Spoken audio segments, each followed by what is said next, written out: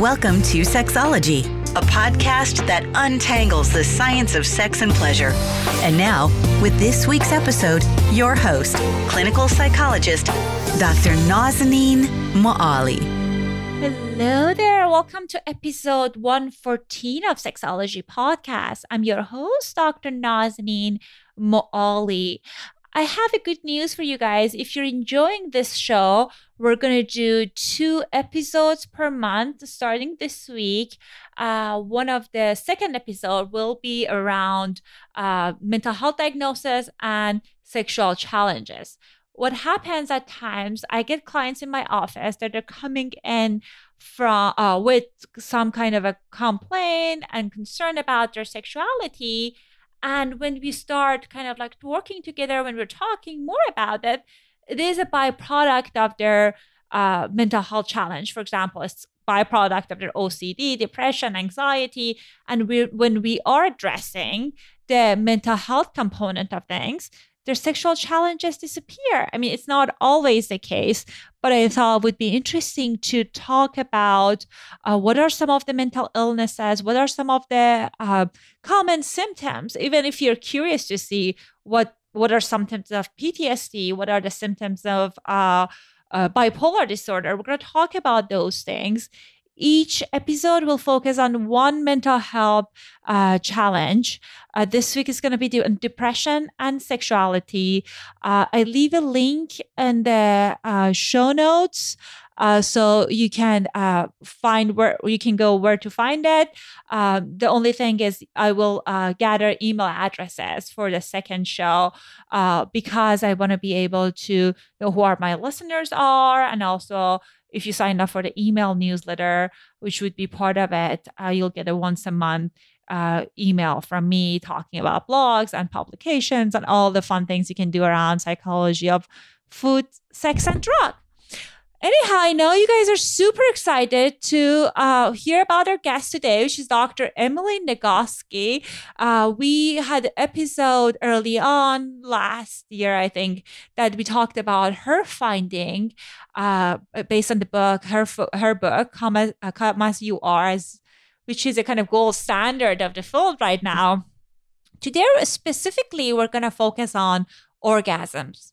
I know a few weeks ago, Dr. Janet Brito talked about what are some of the reasons that people are faking orgasms. We had Dr. Barbach talking about people struggling, like what are some of the reasons that people are struggling with lack of orgasm. But I still receive tons of emails from you guys wanting to learn more about how to reach orgasm, what to do if this is something you're struggling. So I'm very excited and honored to have Dr. Emily Nagoski on our show to answer all of these questions. We're talking about G-spots, different kinds of orgasms, how you can have extended orgasm. So stay tuned.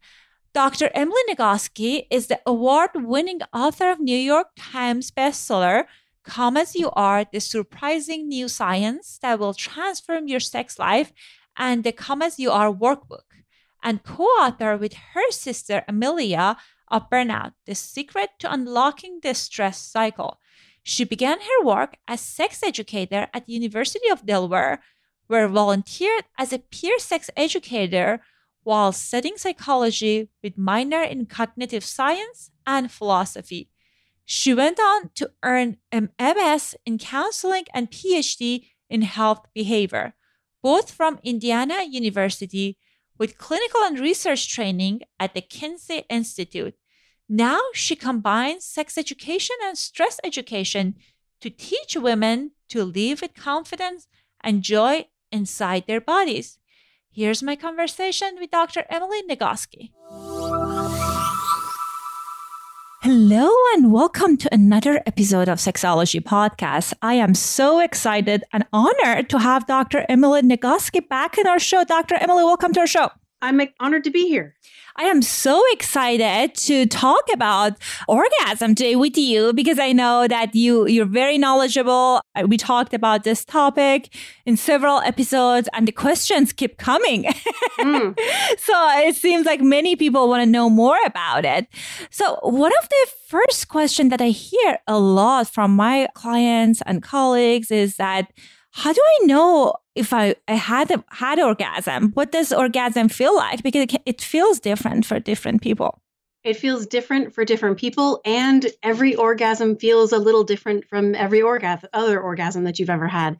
It entirely depends on the context. Some of them can feel like a connection with the divine, like your soul with your partner is merging into one. Sometimes they just feel, good. And sometimes they're annoying or irritating. And sometimes they can feel terrible, like your body is betraying you because they're happening at a time when you don't want one. So how they feel really varies depending on the context. A lot of the time, not always, but often there's this rhythmic contraction of your pelvic floor muscle. You can't always feel the rhythmic contraction, and it doesn't always happen, but it's one pretty typical marker that something has happened. If there were going to be any universal experience of orgasm, all orgasm is the sudden involuntary release of sexual tension. So it feels like, like something finishes, or like your body relaxes, at least in some of the muscles in your body, since sexual arousal is this very literal physical tension increase in your body. All of your muscles are involved. With the release of tension at orgasm, you're going to feel some parts of your body soften and relax. And I'm kind of curious, what do you think makes orgasm different? Because I can even talk about my experience that sometimes it's very, and sometimes it's more like, oh, okay, it was nice, but not as groundbreaking. So what are some of the things that contribute to the intensity and the sorts of orgasm one person experience? It's all about the context. So when we look at the research, there are maybe half a dozen factors that seem really important in determining the intensity of pleasure we experience with sexual arousal. One of them, of course, is our own mental and physical well-being. If you are really healthy at a particular time, very happy, then that makes it easier for your brain to interpret any sensation as being pleasurable, because the mechanism that governs sexual response is the dual control mechanism. It's partly about making sure the accelerator of the dual control mechanism gets all the stimulation it needs to send a whole lot of turn on signals. And it's about turning off all the things that are hitting the brakes, making sure the brake is freed up. There's none of the stress, anxiety, depression, pain, worry, trauma, history stuff hitting the brakes. So when the brakes are freed up, the accelerator can do its job. So obviously having your own mental and physical well-being really maximized is going to make it easier to experience a higher intensity of pleasure. A second is relationship factors, which I could talk for an hour just about relationships. Orgasm is one of my favorite topics, but relationships are also up there with like favorite topics. But the most important factor there is trust. The relationship researcher and therapist Sue Gottman boils down relationship quality to this one question: are you there for me? That's trust. If you feel like your partner is going to be there for you no matter what, that's going to make it much easier for your body to relax into orgasm, because it requires a lot. It's such an intimate thing to do. If your partner is there and when they see your body, their whole response is yes, wow, thank you, then that makes it easy for your brake to turn off. You don't need to worry about what your partner's perception is of your body or of your sexual response. You don't need to worry, oh, am I taking too long? Are they getting bored?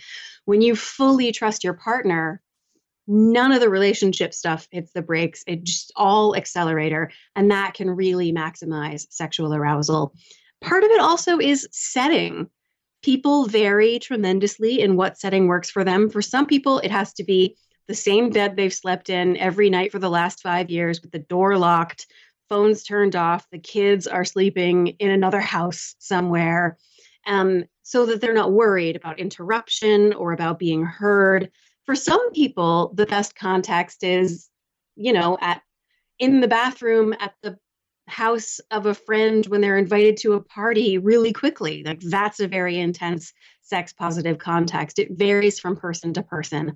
I always recommend that people think about really great sexual experiences they've had in the past, if they've had great sexual experiences, and think through what the setting was. What was the context like? What was your relationship like at that moment? What was your relationship with your own body like in that moment? And it'll give you a sense of what context really facilitates this maximal sexual well-being. But then also there's just the actual process of arousal itself and the stuff you do to get there. We know that orgasms can be explosively pleasurable when you let them grow very gradually. If your arousal begins, say it's date night for you and your partner, and the arousal starts like you get home from work, the date hasn't even started, but they've already cleaned up the kitchen and left an enormous bouquet of flowers with a card telling you how beautiful you are and how much they love you and how much they're looking forward to looking into your eyes over dinner tonight. That starts the arousal process. So by the time you get through having dinner and watching the movie and cuddling together, you've spent hours gradually building up more stimulation to your sexual accelerator and given your break more time to just let go of all the stuff you could potentially be worrying about. And then you actually get to the part in bed or on the sofa or on the kitchen floor or wherever, and you let that go really slow. Get half an hour oral sex, and you get lots of, if you like, whispering of compliments and dirty talk. Let it grow really slowly so that by the time you finally get to orgasm, it's been 2 hours or 3 hours. The way to get orgasms really big is to let them grow very gradually.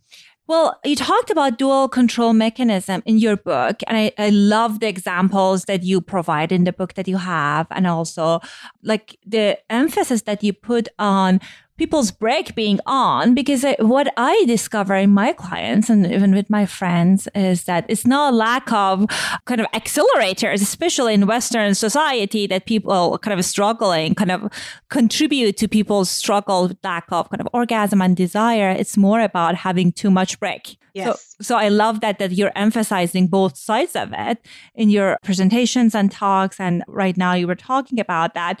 And also I like that how it's like you were talking about, there are so many things that we can, so within our control to change related to our orgasm, because I have at times friends that they say, so-and-so partner, so-and-so lover was great, but I'm not with that person.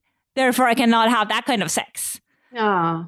So I think it's good that like kind of exploring, as you were talking about, that, okay, what was working for you then? Was it the element of adventure? Was it the kind of trust? What was going on there that hopefully you can recreate with other lovers? Absolutely. So I'm kind of curious to see, what do you think are some potential health benefits associated with having regular orgasms? Because some of my clients say, it's too much work. There's so many things going on in our lives. Why put an effort to have sexual experiences and reach orgasm? What do you think about that? Orgasm is never obligatory. No one is required to have orgasms either on their own or with their partners. And sometimes they are. It's just a lot of work, especially if you feel like your partner is using your orgasm as a measure of their self-worth. Like, I don't feel like I'm a good enough lover unless you have an orgasm. So you better have an orgasm or I'm going to feel bad about myself. That's exactly the dynamic that leads to people faking it, which is not so great. So one thing that orgasm does is build if you're having orgasms with your partner, it can facilitate a sense of bonding and connection with your partner. We know that that's one thing that high levels of intensity, arousal, and pleasure can have in a relationship. It also is a form of meditation. Oh, interesting. Tell me more.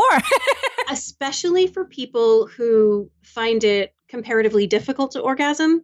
A lot of that difficulty comes from their distractibility, from the fact that their thoughts will transition away from the pleasure happening into their bodies, the pleasure happening in their bodies, and they'll start worrying about chores that haven't been done yet, or worrying about the kids or worrying about whether or not they should even be experiencing these sexual things. And mindfulness meditation is the practice of noticing that your thoughts have strayed and transferring them back onto the thing that you want to pay attention to. And with the practice of orgasm, it's about noticing that your thoughts have strayed onto the things that you're worried about or onto concerns about your body or anything else. Letting those thoughts go. You can have those thoughts any other time, but right now you're going to shift your attention right back to the pleasurable things happening in your body. And it trains your brain to stay with pleasure instead of being distracted away from it. And that can actually generalize itself into the rest of your life so that you notice when your mind is straying into, the technical term I'm sure you know is rumination, where you stay stuck in thinking about painful, difficult things. When you've got this habit of noticing what you're paying attention to, letting go of that and transitioning your attention to something pleasurable, somewhere that feels good, something you'd rather be thinking about, we know for sure that that influences people's quality of life. Rumination is maybe the best predictor of depression, for example. So I don't know of a study that literally says if women practice daily sexual pleasure, which may or may not include orgasm, but sexual pleasure, that can be a treatment for orgasm. But we do know that can be a treatment for depression. We do know that mindfulness is an evidence-based strategy, and sexual pleasure up to and including orgasm is one of the ways to practice mindful awareness of your own internal experience. Absolutely. And I love that you're focusing and emphasizing on more on the process versus reaching orgasm, because I know that when orgasm is one of those elusive things that if you really focus on getting orgasm, that's makes a really good way not to have an orgasm. Yeah, right. Exactly. So it makes it harder. And, it's interesting that I love that you also talk about that it's not like a basic need that you have to have orgasm to survive. But I feel like many women, they have responsive model of desire and they sometimes don't give it enough shot to see if they like orgasm or sex or if the desire comes or not because of having all of these negative experiences related to sex and issues with orgasm and all of those things. Yeah, too often women just have sex because their partner expects it or because they otherwise feel obliged or like they're supposed to. And if we believe that sex is supposed to happen in a certain way, like we're supposed to just spontaneously out of the blue feel horny, and that's not a thing for you, then it's really easy to sort of give up in frustration and just assume that sex is not a thing that happens for your body. And that is not at all true. A large proportion of women rarely or never experience that spontaneous out of the blue, just sort of like, oh, I would really like to have some sex kind of feeling.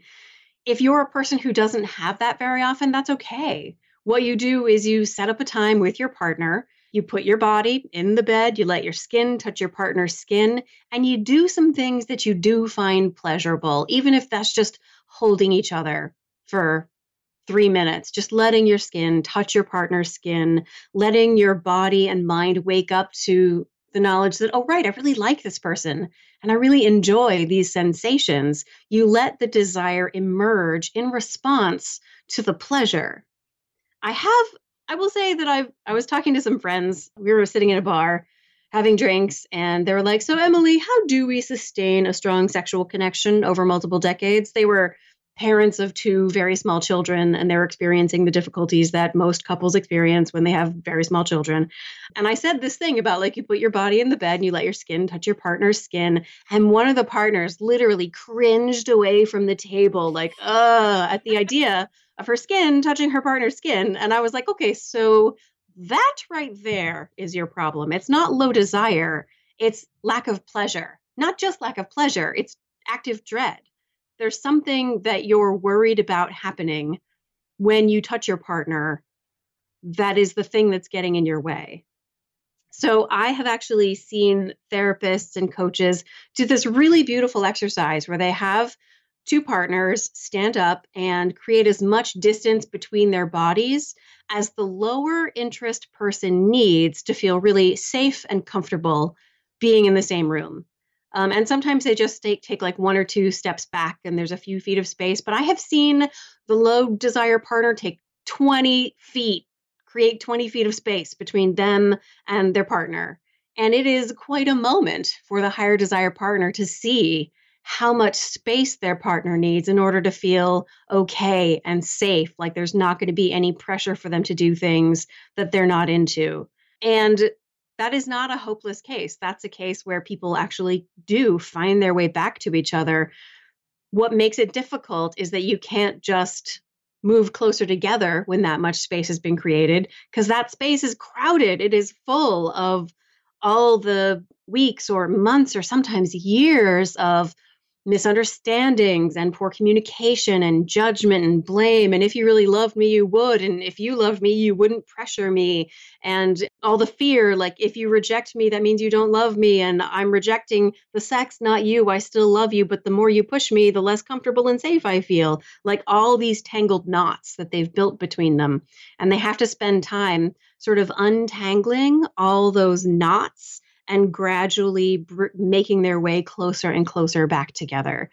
So I'm not saying this is necessarily a simple fix where you can just be like, bam, put your body in the bed. Sometimes it's more complicated than that, where you need to undo the damage that you've done over the time of one person chasing the other. That is so interesting. I never heard about this kind of an extra step of kind of doing this experiential kind of activity with couples, because sometimes, like most of the time, I incorporate sensate focus in my practice. I love it. I think it's very helpful. But sometimes I hear lots of resistance from clients and couples. And that makes sense. If they are at a place that they want to be 20 feet away from their partner, maybe even the phase 1 of sensate focus is too much. Yeah, that's exactly the context where I learned about this technique, is when there are couples who don't even want to do phase 1 of sensate focus, the idea of like even just lying that close to each other, that partner has already shut down and does not want to participate.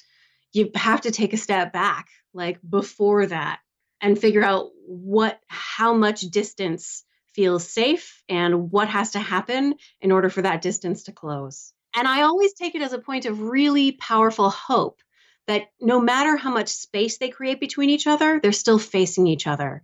Neither one has turned away. They want to be there in that connection. They just don't know how to find their way back to each other.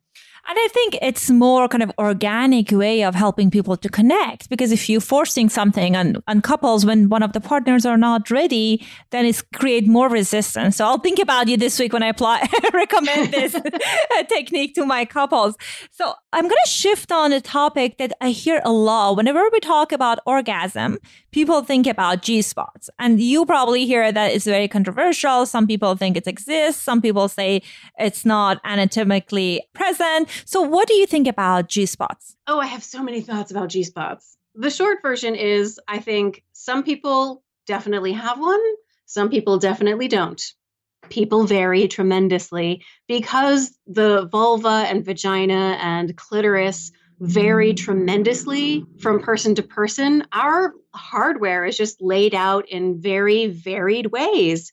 So that for some people, the urethral sponge, which is the organ that's the equivalent of the prostate in the female body, when the genitals get swollen with blood at arousal, the urethral sponge becomes very sensitive when you push against it through the top wall of the vagina.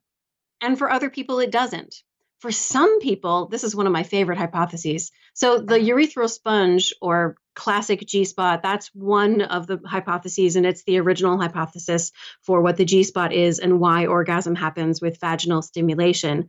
A later hypothesis is that we now know that the clitoris internal structures extend far beyond just the head of the clitoris, but have these big spongy bodies that wrap either side of the urethra down to each side of the mouth of the vagina, so that when you experience vaginal penetration, you might actually be stimulating the internal structures of the clitoris through the vaginal wall. So some people might be orgasmic with vaginal stimulation because it's actually internal clitoral stimulation. Fascinating. And then, right? Mm-hmm. And I think some people experience one, some people experience the other, some people experience both, and some people experience neither. And all of those are normal. There's nothing right or wrong about the way your genital hardware is organized. People just vary from each other tremendously. And again, no one has an obligation to have an orgasm from vaginal stimulation. It's not a better orgasm than an orgasm that comes from direct clitoral stimulation. They're just different from each other. Like as far as the sensation? They can feel different. Do they feel? Most people describe the sensation of an orgasm generated from vaginal stimulation as different from the sensation of an orgasm generated through clitoral stimulation. There might be some commonalities, but again, every orgasm is different from every other orgasm. The sensation of an orgasm from vaginal stimulation might vary depending on what you're being penetrated with. Is it a penis? Is it a toy? Is it a cucumber? Make sure you wash the cucumber really well. We want to avoid infection. Or a jade egg, like the eggs from Goop have been getting all kinds of attention. Like an orgasm from that kind of penetration can feel different because the quality of the penetration is different. Again, there's often, but not always, a sensation of this rhythmic, involuntary muscular contraction right at the mouth of the vagina. And when people talk about different types of orgasms and they kind of like, they create this hierarchy, it's like this type is better than the other type. I think the focus sometimes then turn to kind of taking it to a performance, right? Absolutely. I want to perform this way. So that's why that I want this kind of orgasm. Sometimes I get consultation calls that people say, oh, can you teach me to have this kind of orgasm? I was like, I can refer you to sex coaches. But why do you want to experience something different? So I think it's important to kind of explore where is it coming from. Yeah. And when you get those calls, it's not people saying, I'm having vaginal orgasms, but I really wish I could just have orgasms, direct clitoral stimulation all by itself. I'm gonna guess that it's mostly people saying I can have orgasms with my clitoris being stimulated, but I'm not having orgasms with vaginal stimulation during intercourse, penetration with my partner, and I want to learn how to have those kinds of orgasms. So why vagina? Why does that matter so much to us? Answer, patriarchy, a man-centered idea of the way sexual pleasure is supposed to work. Intercourse tends to be pretty pleasurable for men who like to put their penises in women's vaginas. And so it would be very convenient for them if their partner's preferred way of having an orgasm was also from having his penis in her vagina. That would be super convenient for him. And if that's not how her body happens to be wired, it would be easy in this sort of man-centered approach to sexual pleasure to say, well, there must be something wrong with her. Let's see if we can fix her orgasms, when in fact there is nothing wrong with her orgasms. And what she needs is more clitoral stimulation. Absolutely. And amen to that. And it's interesting that one of our other guests was telling us about the study that shows that lesbian women experience the orgasm gap is less, which I thought was very interesting. Yep, that makes perfect sense to me. And I saw the research too. I was reading the paper, and it seems like the reason why lesbians experience less of an orgasm gap is because they know their bodies better and communicate more clearly, and there isn't this disparity of assuming here's how sexual arousal and pleasure and orgasm is supposed to work, and if it doesn't work that way, then there's something wrong. Lesbians have already had to go through a process of recognizing that what works for them sexually is not what the mainstream culture taught them was how their sexuality was supposed to work. And that all by itself builds in a flexibility of exploring and recognizing differences. And they have the same sort of starting place with their genitals. And so they can experience more empathy in creating a variety of sensations based on what their partner likes, as opposed to what they wish their partner likes. Absolutely. And I think communication and also kind of examining what works for you and kind of saying that to your partner can make a huge, huge difference. Huge. So I'm glad that you brought that up as well.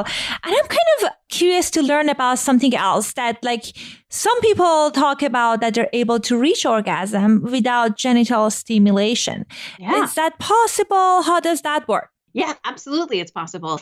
And the way it works is so that thing in your brain, the dual control model, the accelerator, that is stimulation in your brain, right? And a whole lot of things can activate stimulation in your brain. Sometimes it's external stimulation, like a sensation on your skin or a taste or a smell. And sometimes it's an idea.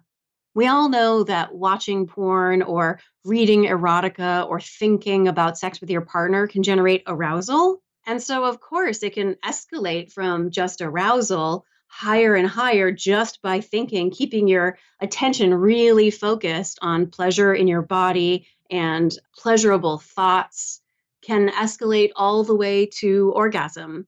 It takes focus and concentration and usually some practice, but it's definitely possible. People orgasm in their dreams. Women orgasm in their dreams, just as boys do, for example, with nocturnal emissions. And that's all your body imagining it. It takes practice because it takes focus, not getting distracted and allowing your body to turn off all the brakes and not worry about it and just let pleasure live and grow in your body.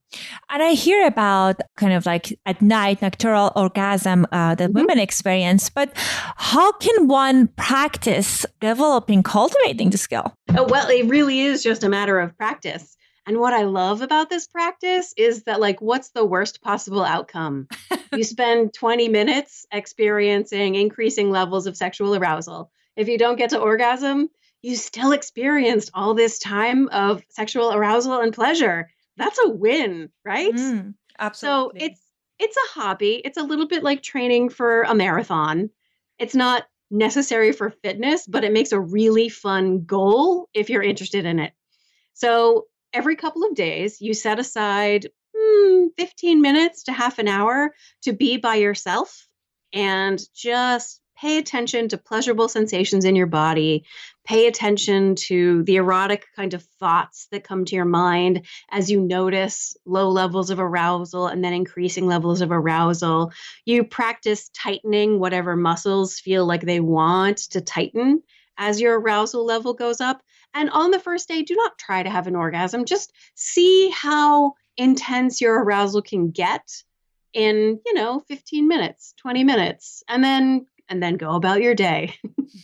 And is it the matter of like, are we reading erotica or is just like using our own imagination and tuning into our bodies?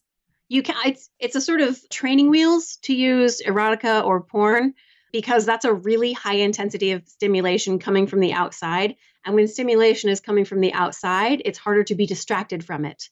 When it's just coming from inside your own imagination, your thoughts, your feelings, your internal sensations, most of us find it easier to be distracted from that by some external stimulus. So it really takes practice to be able to have there be, there's going to be noise. There'll be traffic outside your window. Maybe your phone will ring. Maybe maybe you've got a to-do list of other things you could be using this time on, and you're worried about not using this time for those things.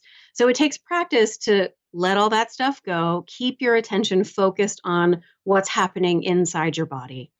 And certainly, I've done marathons and I love running, but certainly sounds like a more fun way of spending the 15 minutes. And you know what? There's less risk of injury. Absolutely, yes. And you're right. The worst case is like you get trained in mindfulness. Right. Yeah.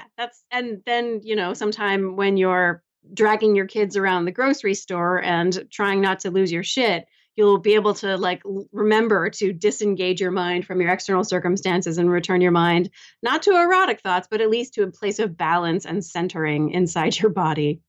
Sounds like a very interesting training. I'll definitely implement that. There's a reason why Tantra yoga is a thing.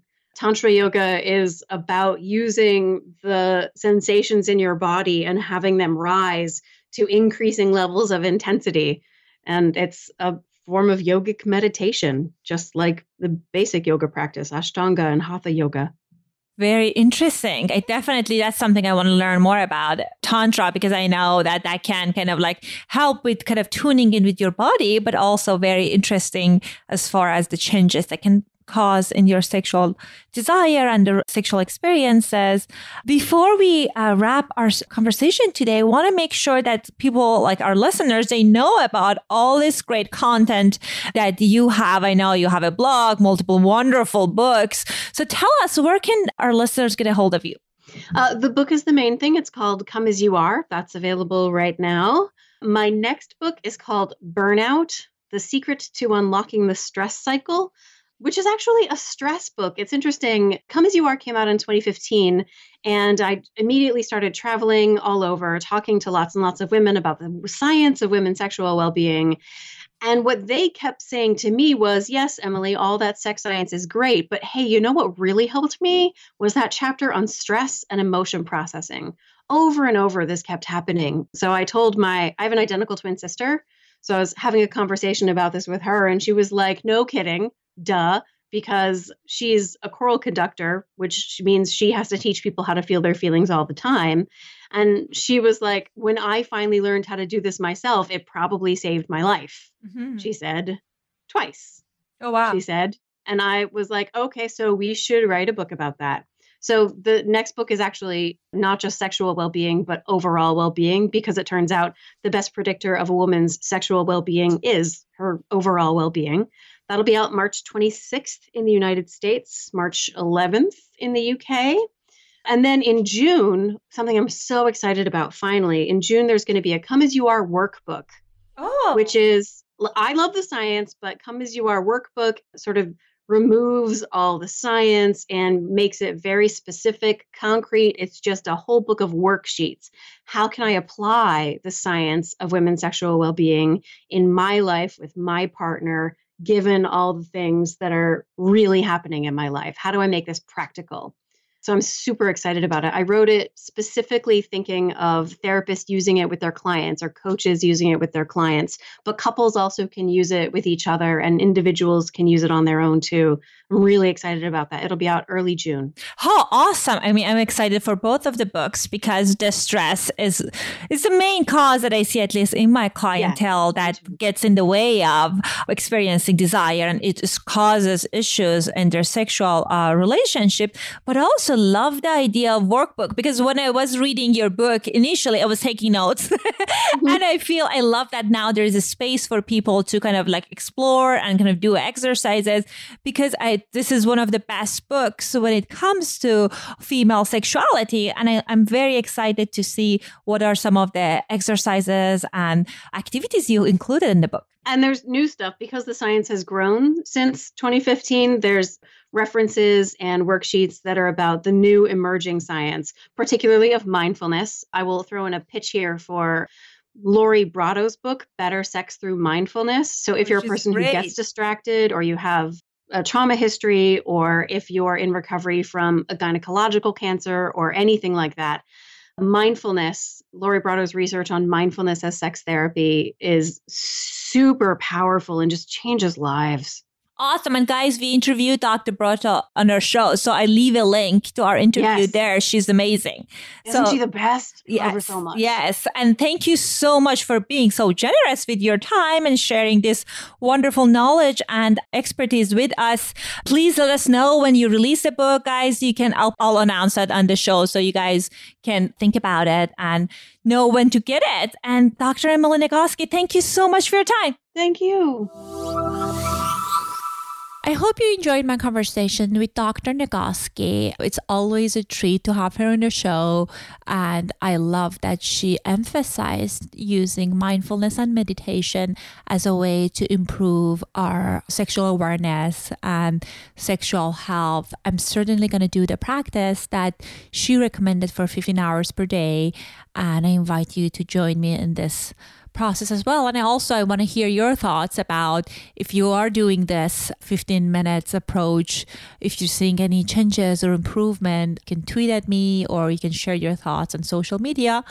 All right, I'll talk to you guys next week. And don't forget to check out our bonus episode on sex and depression. Bye-bye. Thanks for listening. the Sexology Podcast. For more great content, visit www.sexologypodcast.com. Please be advised that information presented on this podcast is not a substitute for seeking help from a licensed mental health provider.